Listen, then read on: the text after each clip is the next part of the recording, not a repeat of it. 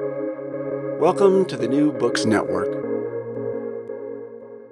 Hello, everyone. This is Mehdi Sangbaji. I'm a host with the New Books Network, and today I'm very pleased, excited, and honored to have Professor Critchley here. And it doesn't need really introduction for the people in the know, but here we go. Professor Critchley is the Hans Jonas Professor of Philosophy at the New School for Social Research, which I recently found out among its founders were John Dewey and Thorsten Veblen. Yeah. Which is amazing. And Professor Critchley has written a lot on very diverse issues, all cool, all good. And he has written on the ethics of deconstruction, Derrida and Levinas, very little, almost nothing, death, philosophy, literature. He has written a book specifically on the death of philosophers and how they died, some of them hilariously tragicomic. Ethics, politics, subjectivity, essays on Derrida, Levinas, and contemporary French thought. Continental philosophy, a very short introduction. Continental philosophy, a very long introduction, actually. Also, on humor, the name speaks for itself. Things Merely Are, philosophy in the poetry of Wallace Stevens. Infinitely Demanding, the book of dead philosophers, on Heidegger's Being and Time, How to Stop Living and Start Worrying, one of his most favorite books of all time. And the book we are going to talk about today, The Faith of the Faithless, Experiments in Political Theology. It came out in 2012 from Verso, and by the mercy of God, nobody decided to do a podcast on until I came along. So, Professor Critchley, welcome. Thank you very much. Thank you very much. Okay, so Professor, you call me Simon. Absolutely, Simon. You have introduced yourself as one time at least as half that obsessional, inhibited, self-hating Englishman who hates England. And I'm sure not only is just true, but the last part, self-hating, the last part, hating England, that comes in handy. There's a quote from Rousseau. We may get to quote him extensively, probably. Also talking about how the English are wrong to trust the parliamentarian way of looking at politics. So my first kind of marginal question is, how does you being an Englishman who hates English help the book? Help the book? Yeah. Don't know. My hatred of England has been consistent throughout my life. So it informs this book as it does the flip side of love. So the hatred conceals if you like, a sentimental attachment to the place I'm from, but enormous disappointment with it. So I don't think that whether this book is particularly informed by that, I don't really know. No, not really. No, there are more English loathing books than this one. But I don't see it. I mean, I have an awful lot to say about this, but everybody happens to come from a place. I see no particular reason to celebrate that fact. Exactly. Whoever it may be. And that's just a fact about me. So I'm from England. And the nice thing about being from England is you can't really feel good about it unless you're or malevolent. So it's a good nationality to have, because you can't, we fucked everybody over at one point or another. So yeah, so I have a very ambiguous relationship to it. And it's partly informed by my family, all from Liverpool. Yeah. And Liverpool has always seen itself as a city that is in England, but not of England. So that A port city, yeah, right. So that's very important to some kind of background sense of where I'm from, and to that, with that in mind, that's sort of why New York is home for me, and it's a convenient home because it's also a port city, and a city that's not a capital city, but a city of capital, a city of commerce, culture, and money, and that makes there's something more honest about that than living in a metropolitan capital city. Exactly.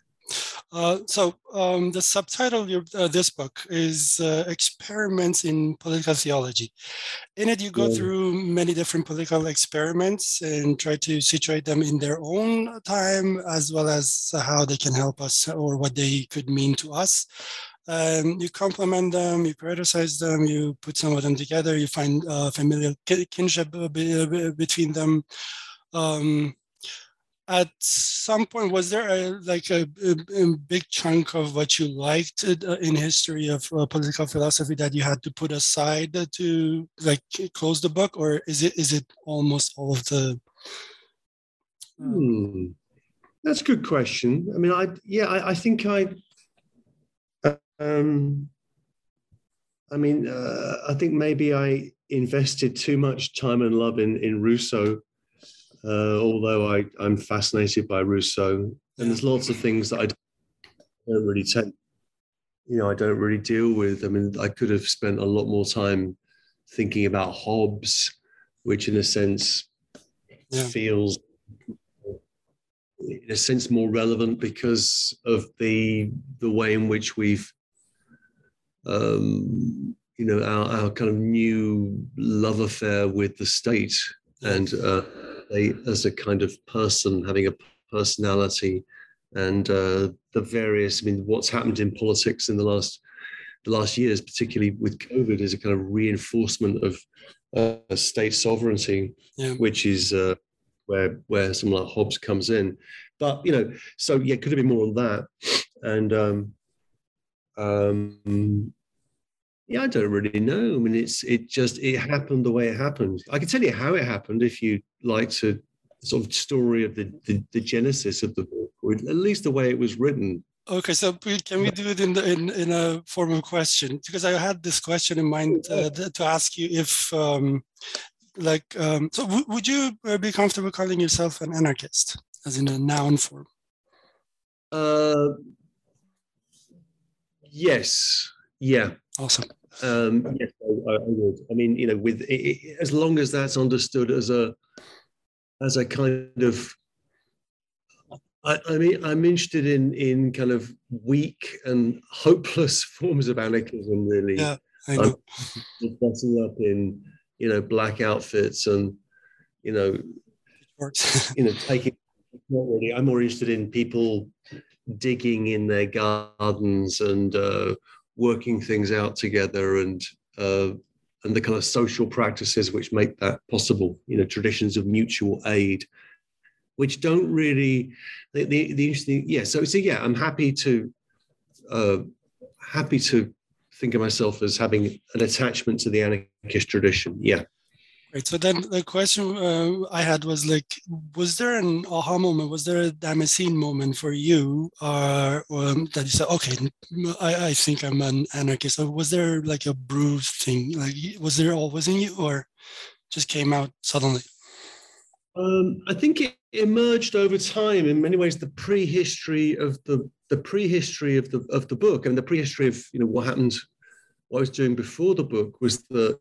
An interest in, not an interest, a sense of what was wrong politically, and that for me meant working within a conventional party structure. So I worked for many years in a very kind of ordinary, low-level way in the Labour Party in Britain, in my local constituency, and the failure of that, or the way in which 20 years of defeat of the Labour Party led to victory in the form of Tony Blair. Blair, yeah.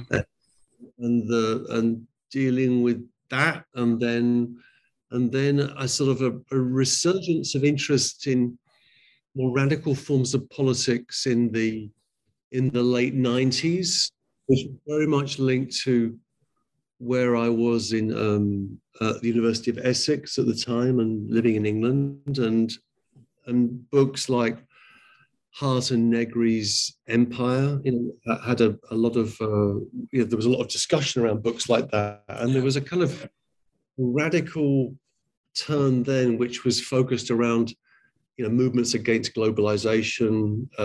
People were obsessed with the Zapatistas, with what was happening elsewhere, in Iran, in all over the place. So this sense of which there were low-level popular movements and forms of association that became possible and were being, and we were thinking that through in the 2000s, and that the book sort of comes out of that sequence, which in a way reaches a kind of high watermark with the Occupy movement in 2009, and I was very much not very much involved with that. That sounds too self-aggrandizing there, and I was trying to help insofar as I could, and then I think an increasing disaffection with politics, which is common to, I think, a lot of people over the last 10, 12 years. It's so I think it's it's a complicated question. Yeah.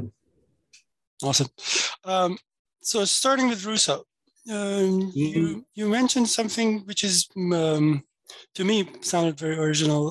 Not a lot of Rousseauists focus on that. That's the idea of décalage, like the displacement, moments of tensions, you say ambiguity or seeming contradiction. And you maneuver on that. Can you go into a little details of what it is and why it is important? It's really following up from a brilliant essay by Althusser on Rousseau's social contract, which I hadn't really read until the early 2000s. I had it, but I'd not really read it. And I was becoming, I've always been fascinated with Rousseau, just at the level of, the texts and what they're doing and the kind of contradictions that are involved in those texts. And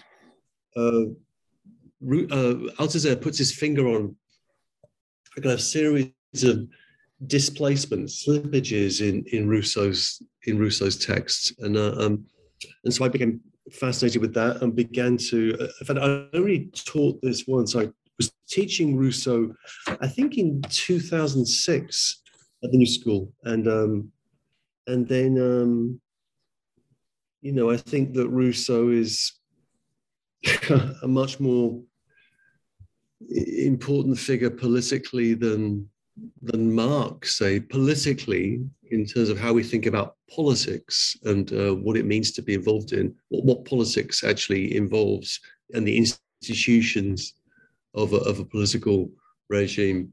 And so that was, and it goes back further than that. I mean, but Rousseau, I find, in terms of the self-consciousness of what Rousseau is doing, the extraordinary intelligence and self-awareness that he's doing something which at the same level is preposterous and is involved in all sorts of contradictions, of which he is completely aware, and you follow that. And the contradiction that I'm kind of following through in the book is the contradiction between politics and religion. The idea of politics that Rousseau wants to defend is an idea of association or popular sovereignty, which is the way in which a people declares itself into existence, if you like, and that requires no exterior support, religious, metaphysical support, and yet at the same time,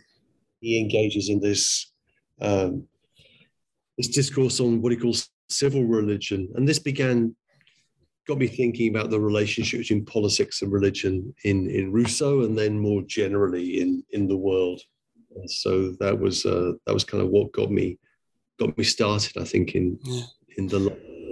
Well, you also call him the most self-aware of his own fiction, which is amazing. Like he knows the fiction he's weaving, and still he believes in it. Yeah, or still he does it. Yeah, he's to that extent. I think Rousseau and Nietzsche are the two most, if you like, self-conscious artificers of their own enterprise. They know exactly what they're doing, and there's an extraordinary reflexivity in what Rousseau's up to, which comes out in a particularly extreme way in his autobiographies, where Rousseau is kind of at war with himself.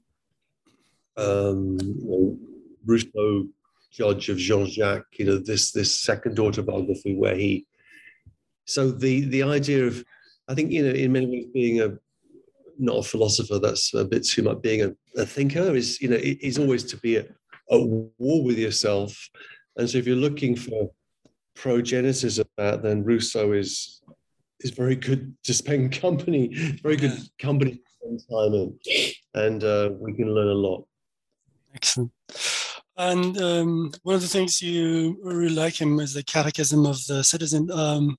By the way, I found something. You also mentioned Sergei Nechayev, and but I researched him a little bit, and he has a Catechism of a Revolutionist, and in it, I want to read just the first sentence of his Catechism of the Revolutionist. It says, number one, the revolutionist is a person doomed. I found out that doomed in his original Russian was obrechenny. I'm looking forward to all the Russian-speaking people telling me that I butchered the word. Apparently, in order usage, this Russian word means consecrated also. So doomed and consecrated. I found it fascinating that even somebody as ascetic as him knew that they could go together. Mm-hmm. Yeah. That's interesting. A kind of a doom, which is a sacralization. Yeah. And he came to a rather unpleasant end. And there's stories about Nechayev about whether he even existed, and whether he. Oh, really? Oh. Yeah, and whether he was whether that text, the Catechism of the Revolutionary, is intended sincerely or as a kind of parody. There's some debate about that, but yep. It's a fascinating text, and also I think a deeply it's instructive in terms of warning us about the extremities of, if you like, a political speech. Right? There's Nechayev there's a kind of, you can see the kind of spirit of Nechayev in, the kind of enthusiastic excitement of various, political figures, whether they're on the right or the left. I think that should give us some pause. It should give us some. It's a very interesting text as well. Very short. Very short. Yeah. But Bakunin makes fun of him, right? Like he says, you sound like a Chechen guerrilla right now. Makes fun of him after he writes the Catechism, apparently. Yeah, I think that's also worth thinking about. That there's something about the if you like, the extremity of political speech, which has been accelerated and exacerbated by the way in which we engage in these abstract forms of activism online, which of course just roll up and people say more and more excessive things. And it's to that extent, we need to cool down a bit. Definitely. I actually look at what's happening rather than make judgments about it. I think Nechayev is a good early instructive lesson in what to avoid in forms of excessive political speech. Yeah, in Jules and Jim, the movie, there's a story that a lady starts writing to a soldier like randomly that they don't know each other, and little by little they fall in love, and it gets harder for them to stay away from each other, and it gets like a burning love in both of them. They have never met, and the love between them is getting worse and worse. Like the burning part of the love, which is amazing. The same thing with the online activism that you're saying. Like and also with Jules and Jim, is that Godard or is that Truffaut? No, Truffaut. Okay, well, Truffaut, yeah, but the film which really two people fell in love with Jean Moreau. Yeah. Okay. Go on. There's one thing that you have said in other places, and obviously is very important to you, and Rousseau says it also. Rousseau sees or acknowledges the motivational inadequacy of a purely philosophical account of politics, and offers the picture of a political religion. So, from philosophy, from the theory to actual commitment. See, is that part of what he calls religion? Because it's not actually religion, right? Well, yeah, it is. Yeah, it is. It's. I'm broadly against political philosophy, right? In the sense in which I don't really know what a lot of political philosophy really does or thinks it's doing, and the approach I take in Faith of the Faithless is it's genealogical, it's historical. Yeah, historical work is hugely important, not necessarily my own, but other people's. I think that we also require a formalism, a certain formal understanding of the nature of political institutions. Rousseau gives us a very compelling picture of that in The Social Contract. And then we need two more things. We need an account of practices, an account of customs, what Rousseau calls les mœurs, mores, and we need some theory of persuasion. We need rhetoric in order to persuade people of why they should adopt a certain political view. So those four elements of genealogy, formalism, customs, and persuasion, I think, are what takes the place of political philosophy as it's usually understood. And I stand by that. And I think Rousseau is very good. Is very instructive in that regard. And I think that the key thing for Rousseau, for me, maybe the key thing in his work, is that you can't get anywhere in politics without an account of habits, of les mœurs, of morals, of practices, of actual things that people actually do in social life. And you have to the task of a theorist, if you like, or a task of a thinker is not to eradicate those practices in the name of some, revolutionary transformation, but to take those practices, observe them, understand them with the kind of detail of an anthropologist, and then to try and see if they can be molded into something else. So a religion in that sense would be just, you could say, would be the name for that total structure. Religion would be that which would persuade people to act in a certain way, would give them a kind of a deep motivational commitment. So I begin, I assume in this book, but it's argued more clearly in Infinitely Demanding, which is the book that leads this book. That the problem that we face is a motivational deficit in Western liberal democracy, and how do we face that? And that requires an understanding, a theory of ethics, and so that's kind of where I begin from. Yeah. Excellent.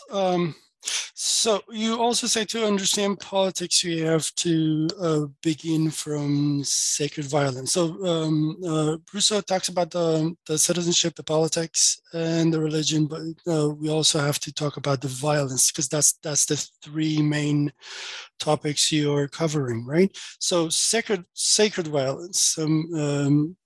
You name some of these modern ideas in politics, and you name them in the book in relation to sacred violence. I'm just going to name them if you want to. Give me the page and I can find it. I can follow you. Sorry, the part about. Sorry, I have to find and write the number of the page. But can I read if I read the part, you probably remember what I'm talking about. You talk about Zionism, Islamism or jihadism, military neoliberalism, and social democratic conversion. You obviously have a lot to say about the sacralization of all political ideas, but especially violence, right?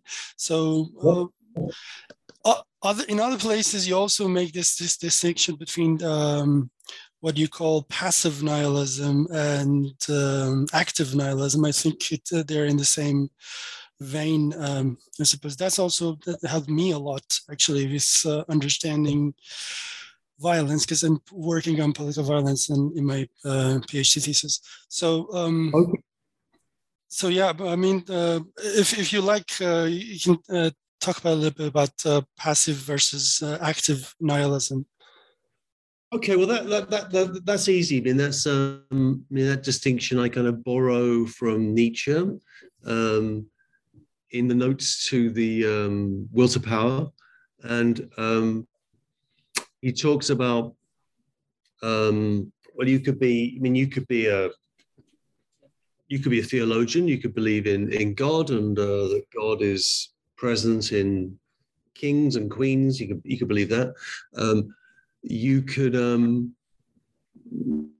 but the situation that Nietzsche describes is one where he thinks that the process of enlightenment has led to a dissolution of values, and that dissolution of values produces a kind of shock or an effect, which is the shock of nihilism, the uncanniest, he calls it in Will to Power. And so Nietzsche isn't endorsing nihilism; he's describing it as a pathology of the modern world. The modern world is dominated in nihilism, and to affirm to say that all is nothing, all is lost, is the nihilist position, and he associates that philosophically with the work of Schopenhauer, with whom he had complicated relationships. But so the distinction between active and passive nihilism is that if we begin from the idea that there's nihilism, we're living in a nihilistic world, then one response to that is passive, that we just say, well, everything is nothing. We'll just turn ourselves into a little island in this sea of troubles, in this kind of sterile promontory, as Hamlet would say, of the world. And we engage in, practices of pleasure, of self-improvement, and I've got this whole understanding of, kind of New Age practice. Yeah, Western Buddhism as a kind of passive nihilism, which doesn't make any kind of excessive demands, and I think it's a misunderstanding of religion, but that's by the by. An active nihilism, which is that if everything is nothing, then we need to tear it down, we need to destroy it, and that's the kind of Nechayev position, or in some, yeah. And I think they're both wrong. so there's that. So I think that passive nihilism is a very good diagnostic tool. It makes a lot of sense. It's very attractive. You know, everything is falling to pieces. The world is at war, and I can just focus on myself and what makes me, and make myself into a little island of bliss. And active nihilism is the attempt to tear that down. And I think Nietzsche's what would you call it, hypothesis or idea is that there could be a revaluation of values, or suggestion, which would be an overcoming of nihilism, and that would involve something like eternal return, but it's never really spelled out in completely full terms in Nietzsche's work. It remains suggested. Yeah, one of the problems I have with the layman understanding of Nietzsche is that he said God is dead. He said, no, he said, we killed God. Now what? We should think of something else now. But everybody thinks about the first part, which is God's dead. Yes, which is just basic Christianity. God is dead. God died last Friday. You know, it's Good Friday. Good Friday. What do we do now? So, but for Nietzsche, Nietzsche is, he's a hyper moralist. You know, he detests morality, Christian morality, but what he wants in its place is an even more kind of intense moral position, a kind of affirmative notion of valuation. Which will be based upon ideas of power and so on and so forth. So yeah, which you sacred violence. Oh, go on. Oh, sacred violence. So you go first. Oh, I'm sorry. No, you actually say even that was precursorily mentioned by Rousseau. Yeah. He was aware of that problem, and it's. For Rousseau, the book is. How would I put this? The stuff about sacred violence is really the way in which. This is written in the early 2000s, but it's still sadly true. Is the way in which politics has become increasingly linked to forms of metaphysics, forms of quite traditional metaphysics, and where citizens or participants are kind of cosmic warriors who are then justified in acts of violence, of war, and that these have a quality of sacredness. And the examples I listed are different ones that we could talk about. What I think that reveals is I'm deeply suspicious of sacred ideas of violence, but I think it reveals for me the fictional force which is at the basis of political organization, political institutions, and we need to understand that and then think about what to do with that fictional force. To live in a political world, as we have to, is to live in a world of fictions, things which were made, what Hobbes calls the artificial man, right? The Leviathan. Leviathan, yeah. And that's a fiction. That's something we do. And we have to understand that historically in terms of its relationship to practices, morality, and if we want to change it, we have to think about how that might be changed in very concrete terms. Excellent. So let's get to a little more sunny side of the book.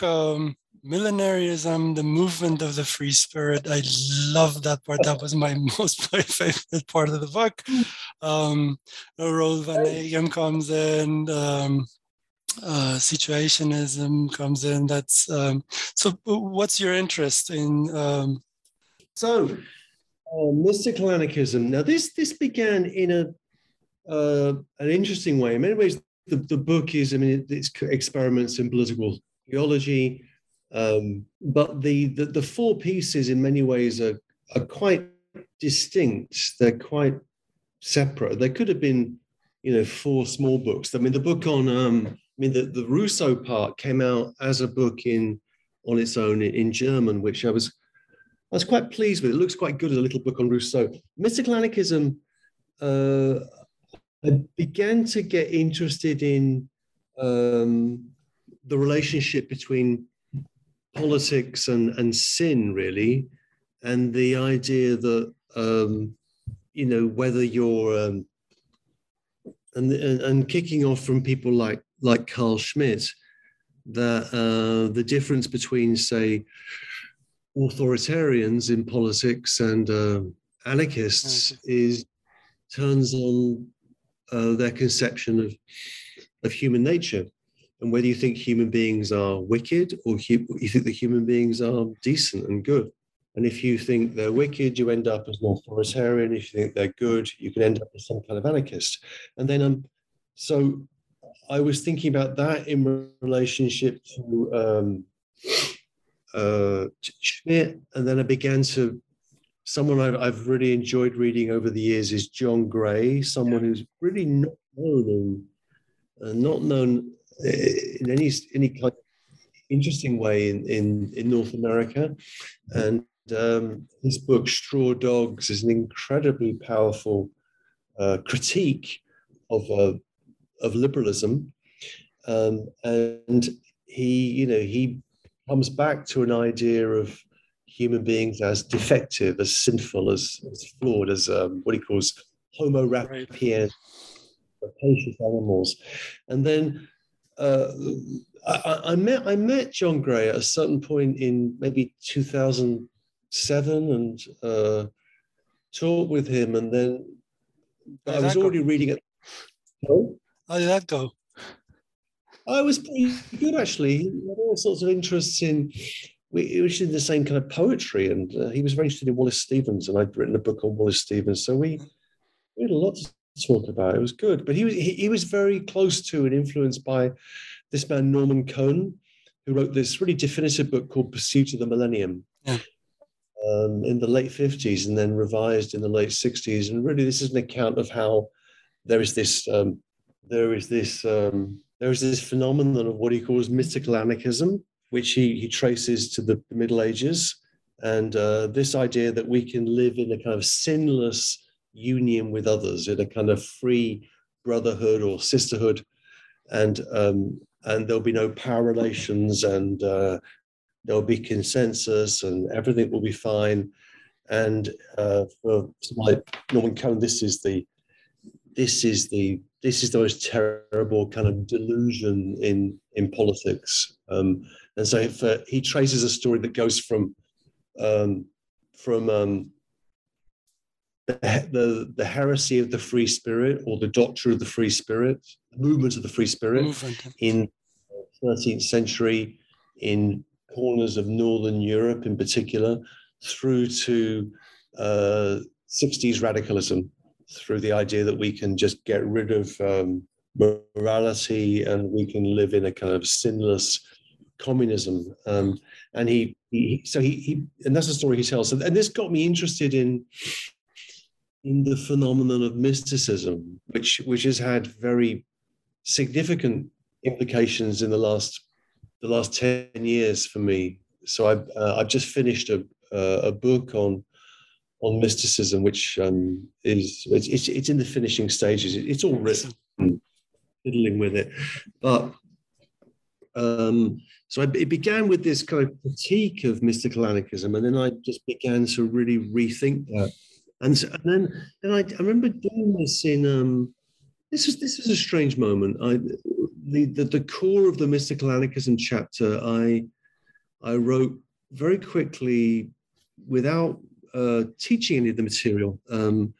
One December, must be around 2000, maybe 2008 and 2007 maybe. And then I went to Toronto I remember going to Toronto, and it was a very, very cold January, and I presented this material in this kind of art space and the crowd really, they really got into it. And I thought, oh God, there's something here. This is, people get really excited about this idea of mystical anarchism. So I then began to think more about that, and then at the end of that chapter, I used this idea of mystical anarchism as a way of thinking about what was going on in the art world and what's called relational aesthetics on the one hand, and then with movements like the Invisible Committee and forms of anarchism, anarchist organization that were happening particularly in France, but also elsewhere in the early 2000s. And I see the same mystical anarchist temptation recurring in different forms. It's a very interesting phenomenon. And you call them, some of them, like the Invisible Committee stuff, you call it mannerist situationism, right? Yeah. Mannerist, in the sense in which I think, mannerism is interesting in the sense in which, by mannerism here, I mean, in terms of, say, the history of art, the way that someone like Caravaggio stands to Michelangelo or to Raphael, in the sense in which in Caravaggio you've got the same images, the same, say, biblical images, but they're bloodier, they're more violent, they're more extreme, and they're more distant from the actual religious practices. So it's something as a possibility, as it were, recedes in distance from us as a lived possibility. The reenactment of it becomes more and more violent and more extreme. And so I think, mannerism I see as so the Invisible Committee are a kind of mannerist situationist group. They want to be like the situationists, but the social reality of that in France 15 years ago allowed a more minimal form of expression to that, and that then led them to kind of really exaggerate. The rhetoric becomes more inflated, and I see that a lot with contemporary revival of Marxism. Marxism becomes more manneristic, more extreme and exaggerated and violent in its rhetoric as it recedes as an actual possibility, actual lived politics. So I think that's a real problem, that we just end up ventilating these positions. And I think there's also the whole set of phenomena linked to that on the right, that we could think about, those endless stories about, the race war that's coming to the civil war, the race war that's coming, and it's going to be like Book of Revelation. It's going to be, it's going to be war and bloodshed, and then the pure will survive and the impure will be. And that rhetoric kind of infects left and right, it seems to me, and it has to be understood and diagnosed. But I think it's a problem. Let's just say. Yeah. And part of it, I just want to mention very fast. You lovingly talk about Marguerite Porete, and reading it, I was thinking, oh my God, this is Mansour Hallaj. Actually, Hallaj lived like 300 years before that, but like to hack and constant hacking and healing yourself so that you're emptying yourself, so that you become God. I mean, one of the reasons they killed him, Mansour Hallaj, so badly was he kept saying, "I'm God," and Al-Haq in Arabic. Yeah.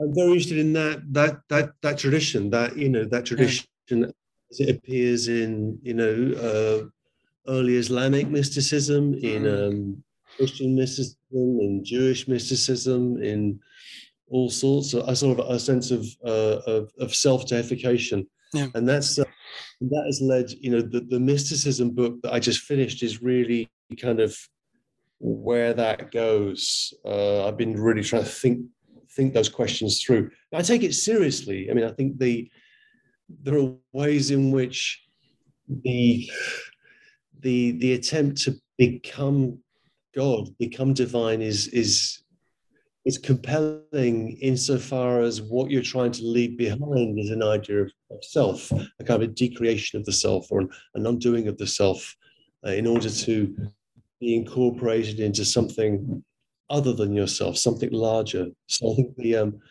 I think self-deification is very easy to criticize. It's more interesting to kind of understand it, and it's a rich and deep and interesting tradition. Very quickly, do you see it an antidote to Western Buddhism?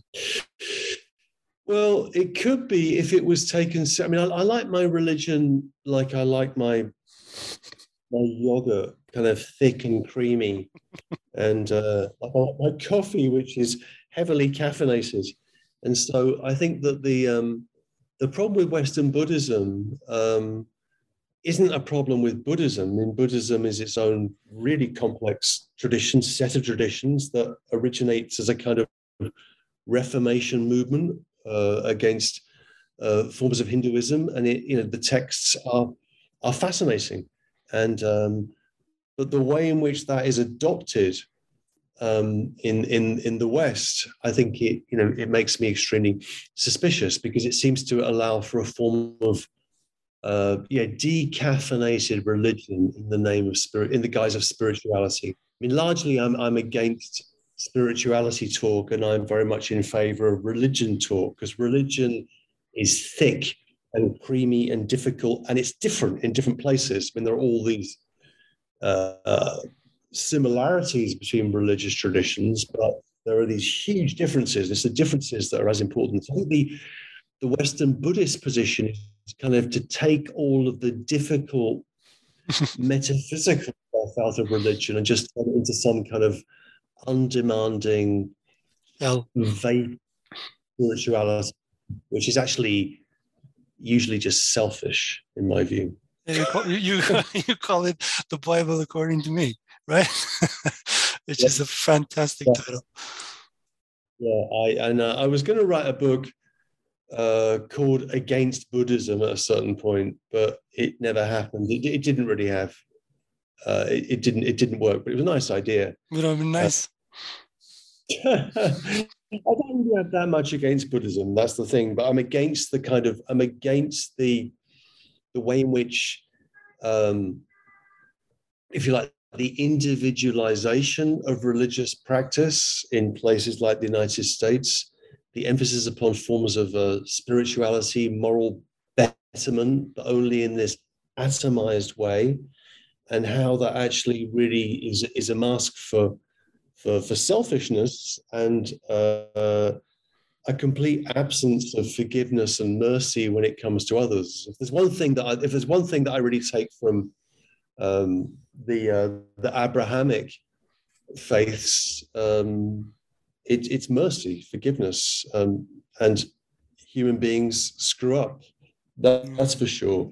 In which case, if they repent of their sins, they're forgiven, and that's the striking thing for me, about the New Testament. Regardless of everything else, that people will come up to Christ and ask for various things, or I've heard that you do these great things, you bring back the dead, you turn water into wine, and he will say, well, do you repent of your sins? And say yes, and if that's sincere, then you are forgiven, and you give everything away and you live a Christian life. That's and of course that's not what people want to hear. They want their sins forgiven without changing anything. It's terrible, of course. Yeah. Which brings us to the second most important historical figure in your book, I suppose. That's the dude formerly known as Saul, a Hebrew, born of Hebrews, under the law blameless. He's an inquisitor who was whacking these new fanatics of the Christianity. He decides to go to Damascus, of all places, and then on the way he sees an apparition who is not Hamlet's dad, by the way. But so he sees an apparition and says, who are you? And says, well, dude, what are you whacking my people for? I'm Jesus Christ. And so, oh my God, you're real. So he changes. He changes and he becomes he founds one of the most radical churches in the history of Christianity, I suppose. Why is he so important to Heidegger, Badiou, Agamben, you? I'm guessing Zizek because he writes about everybody. So why?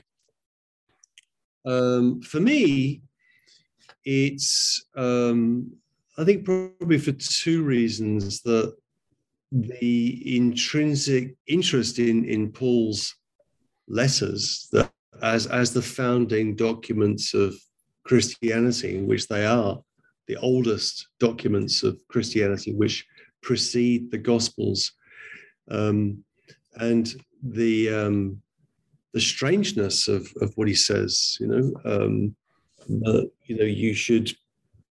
How should you act in the world? You should act in the world as if it were not, in order to orientate yourself, direct yourself to the world which is to come, which is also not. There's a kind of double nihilism in Paul, which is really just figuring that out, the radicality of that, and its social implications. For example, Paul has no interest in the family and in society.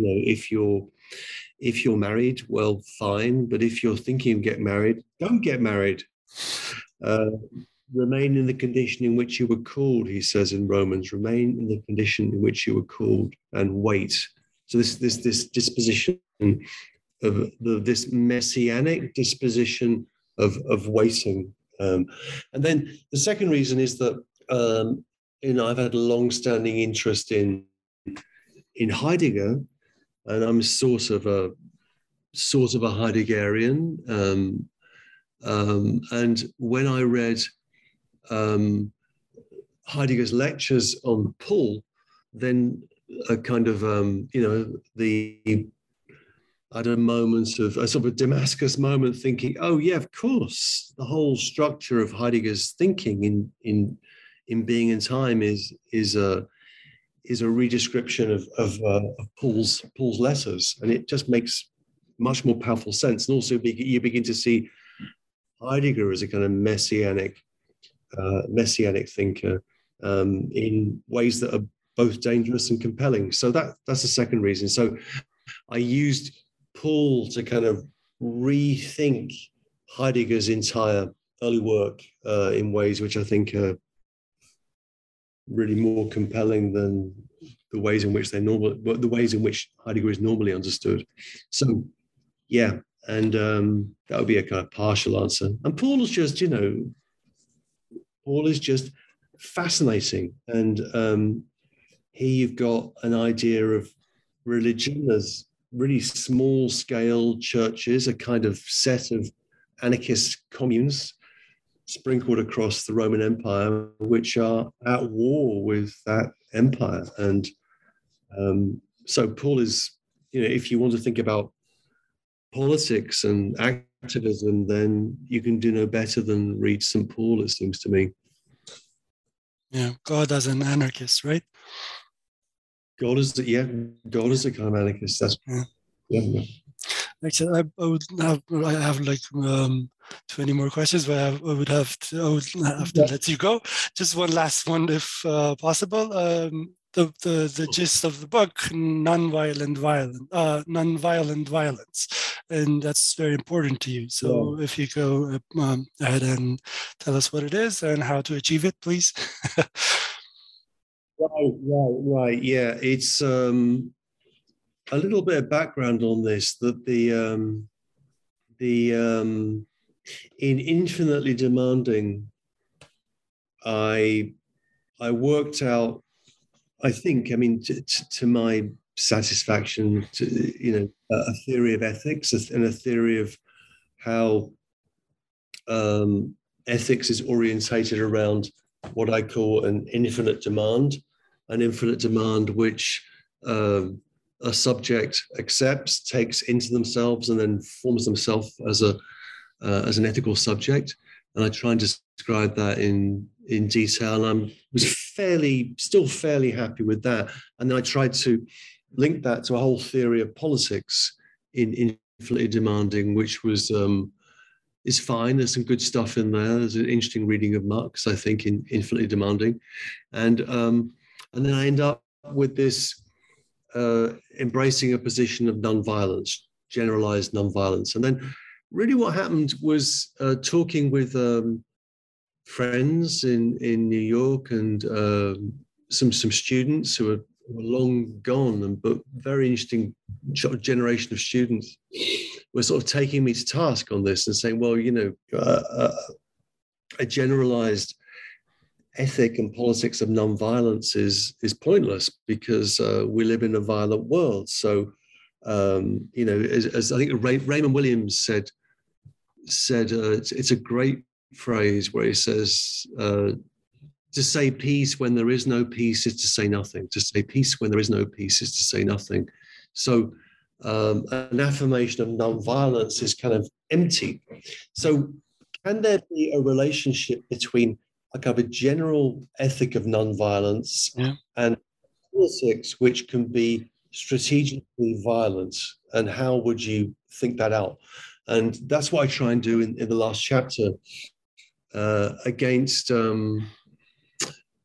on the one hand, forms of simple pacifism, and on the other hand, against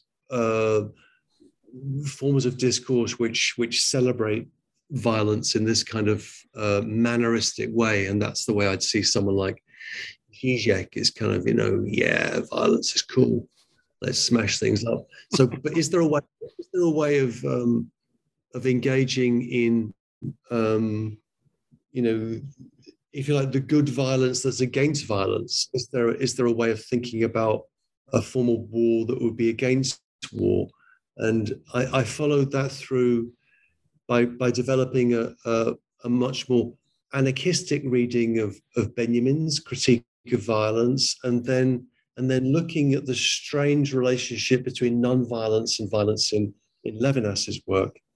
And I think the position that leads to is on the one hand, there is an ethical commandment to non-violence, to peace, but that doesn't exclude the possibility that there could be a necessity for certain acts of violence at certain times. Those acts of violence can't be celebrated or justified. They just might become necessary at certain historical junctures. And as I was just trying to make a case for thinking about the relationship between non-violence and violence in those terms. And that's what I was trying to do at the end of the book. Whether I was successful, it becomes a question. What do I say? Let's see. It's it's how we think together. It's how we think together this infinitely demanding conception of ethics with the necessity to be involved in strategic acts which might be violent at certain junctures, and not to use non-violence as a kind of blanket position. This always happens with protests. So there'll be a non-violent protest will begin in Tehran or in Kiev or whatever it might be, and then provocateurs will mix with that crowd, and then there'll be some act of violence. Someone gets beaten up or whatever it might be, and then the media will say, well, you're hypocrites. You proclaim non-violence, but you engage violently. I think we need a more subtle and nuanced understanding of violence and the occasions on which that might be necessary. Yeah, contextualize it. Yeah. Yeah. Excellent. From one bald faceless man to his fellow bald faceless man, I thank you profusely, Simon, and hope we can do it again. Sorry, I didn't hear that. We're even dressed alike. Yeah, kinda. I do. I do. Awesome. I just want to quote Dr. Cornel West for our listeners. Dr. West says he loves Simon Kursky and he reads him. Dr. Cornel West reads Simon Kursky relentlessly and religiously, and I think everybody should do that. Thank you, Simon. Thank you very much, Mehdi. Thank you very much for speaking to me.